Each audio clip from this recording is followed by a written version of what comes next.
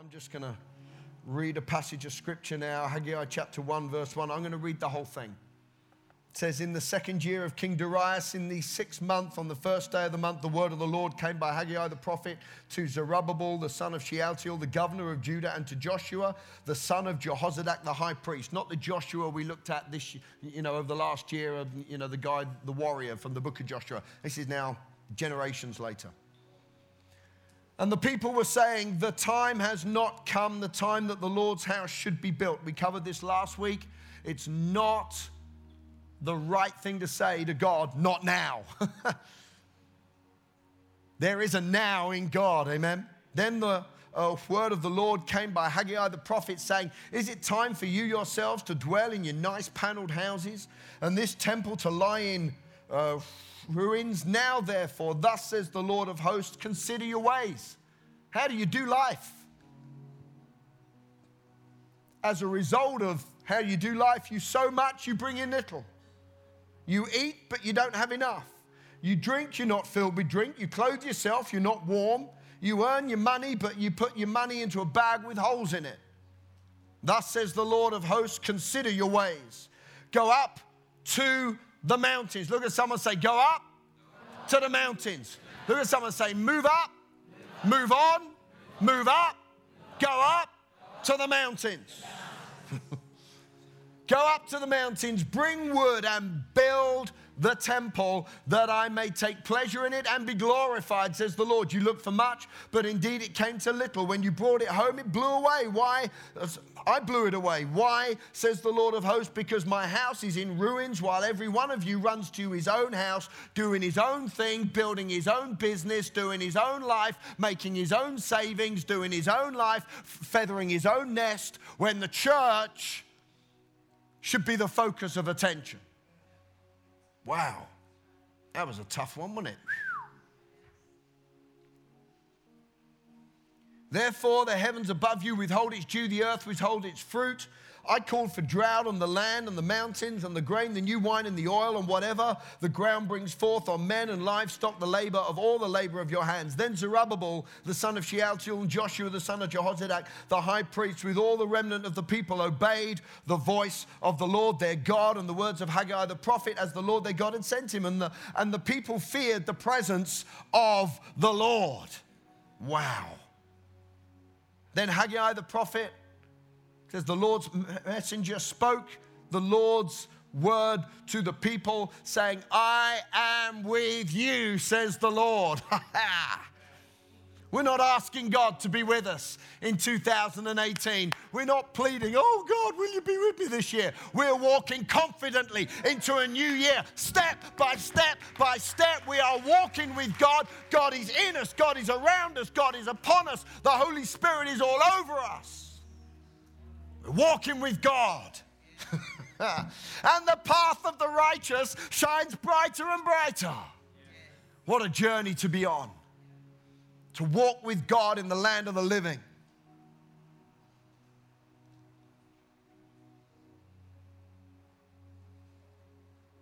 I am with you, says the Lord. So the Lord stirred up the spirit of Zerubbabel, the son of Shealtiel, governor of Judah. He stirred up the spirit of Joshua, the high priest, and he stirred up the spirit of all the people. You know what? Sometimes in a church you get a very stirred up leadership and a very relaxed congregation. Or you get a very stirred up core group of people that do 80% of everything, and everybody else is sort of, well, I'll just take whatever is given to me, sort of, God on a plate sort of stuff. Well, I love this. It says he stirred up the leaders, he stirred up the priests, he stirred everybody up. Everybody stirred up. That's my dream church. Actually, I've got my dream church. Stirred up church, where people are stirred up to love people, stirred up to worship God, stirred up to see a generation come to Christ, stirred up to make a difference in our world, stirred up to demonstrate the goodness and the glory of God. Stirred up life with passion and energy. I love what we sang earlier. I will run into the river. Jesus, take me deeper. I don't care what it looks like. I'm diving in.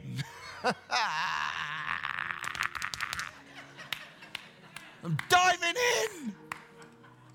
I watched, don't tell me anything else, Becky Lewis, about that film or you're sacked.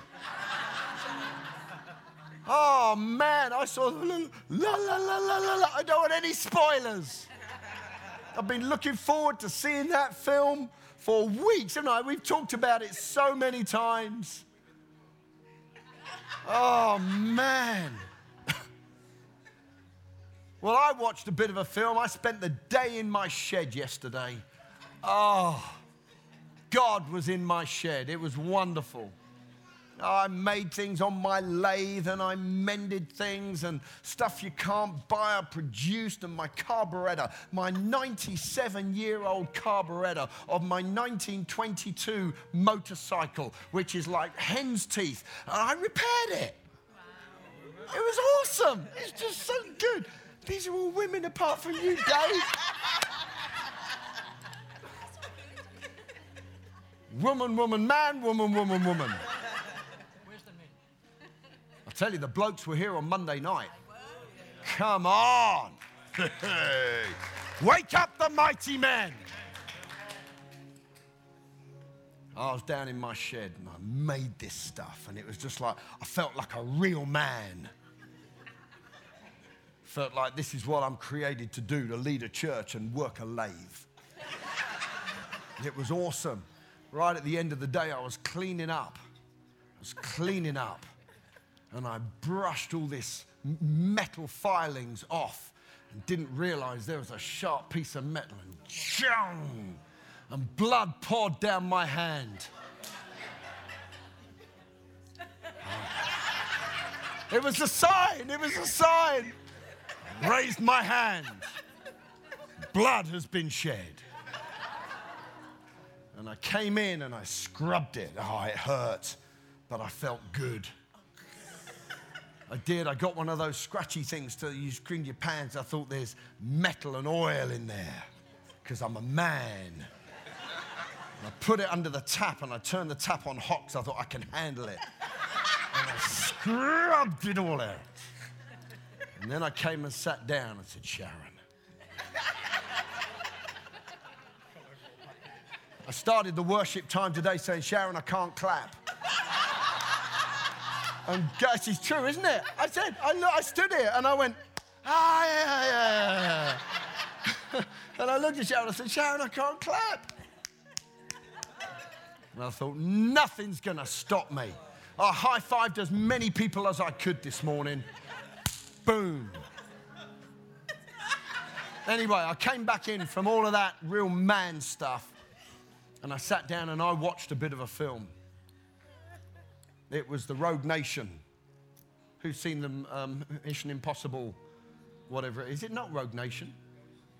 Rogue Nation. It is Rogue Nation, isn't it? Who's seen Tom Cruise in Rogue Nation? It is. You guys need to get a life if you've not seen it.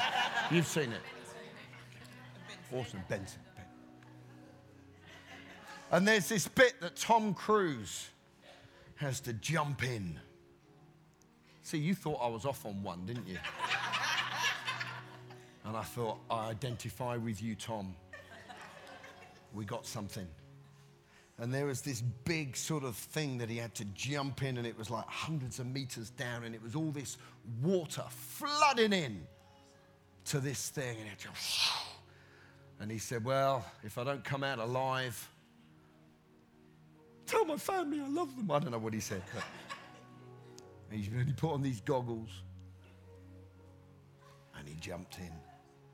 That's what I feel like we're at as a church. Jumping in. Jumping in. Oh, I put my little toe in. No, jumping in. Jumping in. Getting completely overwhelmed with the river of God. But for that to happen, I didn't finish my passage.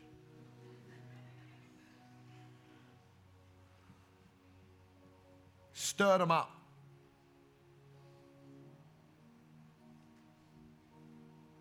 It says he stirred up the leadership, he stirred up all the people.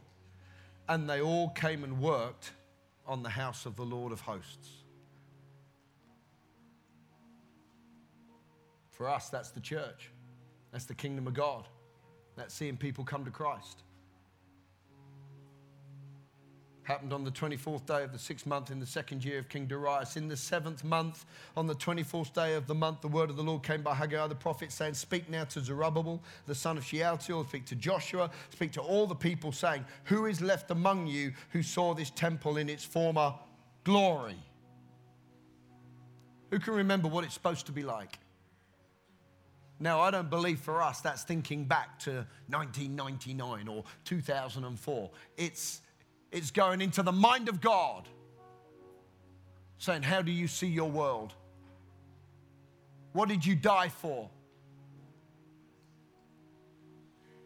Lord Jesus, did you die so 2.8% of the United Kingdom can be involved in church on a Sunday morning? I don't believe that's why he died. I don't believe that the plan of God is 2.8% of people in the United Kingdom in church on a Sunday. I believe he's got greater than that. He died for the sins of the world. Who can remember what it's supposed to be like in its former glory? Now, how do you see it in comparison with that? Is this not in your eyes as nothing but be strong? Don't be depressed, be strong. Don't go, oh, this is no good. It's awesome, be strong. Be strong, Zerubbabel. Be strong, Zerubbabel. Be strong, Joshua. Be strong, all the people who work, for I am with you according to the word that I covenanted with you when you came out of Egypt. So my spirit, my anointing, my presence, my glory remains among you. You've got nothing to fear. What a great way to go into 2018. For thus says the Lord of hosts, once more, it's a little while, I will shake heaven and earth, the sea and the dry land. I will shake all the nations, and they shall come to the desire of all nations. See, I'm carrying this at the moment in my heart, this word, I believe, for the church. The desire of every nation is Jesus Christ. He is the one people desire, but they don't know it. So therefore they go after this desire and this thing and that thing, trying to satisfy this hole on the inside of their life. There's only one way for that hole to be filled and for that ache on the inside to be satisfied. There is only one way, and that is to come to an intimate relationship, father-son relationship with the desire of every nation.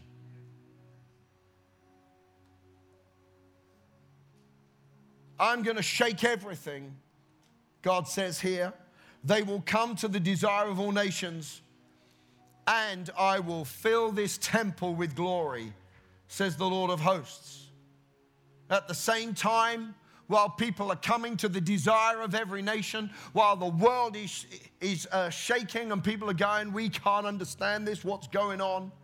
The silver is mine and the gold is mine, says the Lord of hosts. And the glory of this latter temple shall be greater than the former, says the Lord of hosts. And in this place I will give shalom. I will give wholeness, nothing missing, nothing broken. I will give abundance. I will give healing. I will give salvation. I will give redemption. I will give the fullness of my kingdom and my presence and my glory.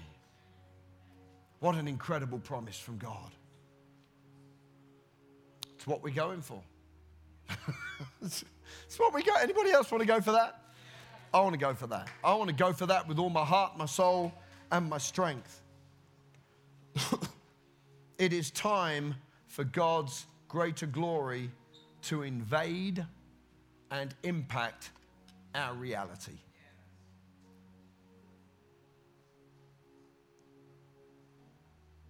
God said, if you're going to build something incredible, there's only one place to go. Up the mountain. Only one place to go, up the mountain. Well, that's my introduction. So I'm not going to preach what I was going to preach today. I have preached what I was going to preach today, but that's the introduction bit. So we'll carry on next week. But there's only one place to go. There's only one place to go if we want to see the gold and silver. There's only one place to go if we want the shalom of God.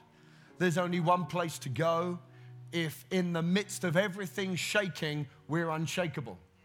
There's only one place to go for God to show himself strong on our behalf. There's only one place to go. There is only one place to go, and that is up the mountain.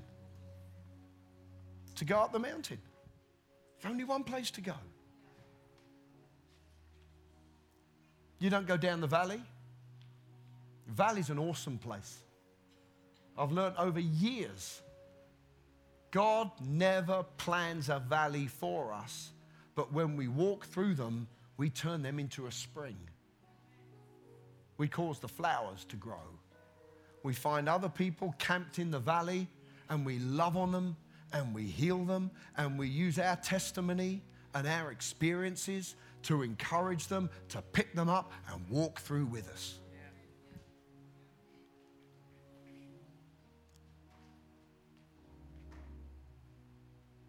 God's got a mountaintop for you. He's got a mountaintop. For us today, we've had the bread and the wine. That settles it. That settles it. What does it settle? I'm going up the mountain. But Pastor Joe, I thought I was on top of the mountain. You know what it's like when you climb mountains. You go over a little hump and then you see the next peak. Yes. Look further. There's another peak. Yeah. There's another peak. There's another high place in God. There's another level.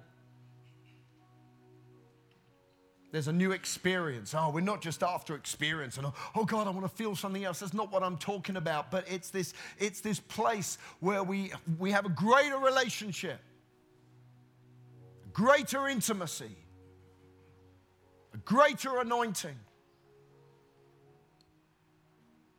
greater love, greater joy, greater wisdom. That's what we get up the mountain. There's only one place to go, and that's up the mountain. It's my prayer today. Here we are at the start of this year. Wow, what a year. What a year. Let it be a mountaintop year. So much stuff happened on the mountain. Find out next week, but the mountaintop is an awesome, awesome place to be. Don't settle for the plateau. Certainly don't ever put up with a valley and think this is my lot in life. Thank God for the valleys. He leads us through the valleys. But you know what? I believe it's time to get out the valleys.